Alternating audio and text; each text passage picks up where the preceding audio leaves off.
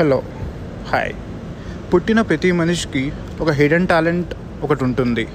కొంతమంది చిన్నప్పుడే వాటిని గుర్తించగలరు, ఆర్ వాళ్ళ parents or relatives or friends దాన్ని గుర్తిస్తారు.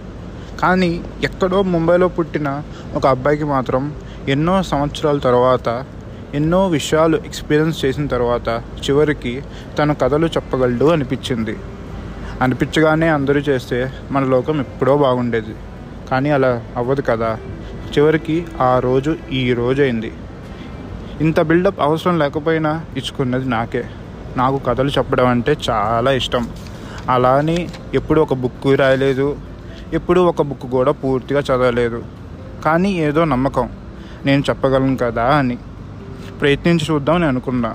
సో అందుకే ఇలా పాడ్కాస్ట్ ద్వారా నాకు నచ్చిన, నా మనసుకు అనిపించిన కథలు, చెప్పాలనుకున్న విషయాలు అన్నీ చెప్దామని అనుకున్నా. ఇంక నుంచి ప్రతి వారం తప్పకుండా పాడ్కాస్ట్ రిలీజ్ చెయ్యను. ఎందుకంటే కథ అనేది మనసుకు అనిపించినప్పుడే చెప్పాలి. అంతేగాని వీక్లీ వన్స్ ఏదో ఒకటి చెప్పడానికి ఇదేమి యూట్యూబ్లో మనం చూసే షోస్ కాదు కదా.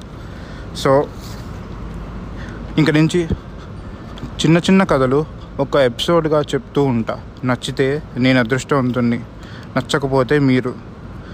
ఇంతకీ విషయాల్లోకి వస్తే, నా మొదటి కథ పేరు సర్వైవల్. సో మనిషి ఒక పెద్ద స్టేటస్కి వెళ్ళిన తర్వాత తన జీవితంలో ఎదురయ్యే కష్టాలు, ఎలా తన జీవితాన్ని సాగిస్తాడు అనేదే నా మొదటి కథ.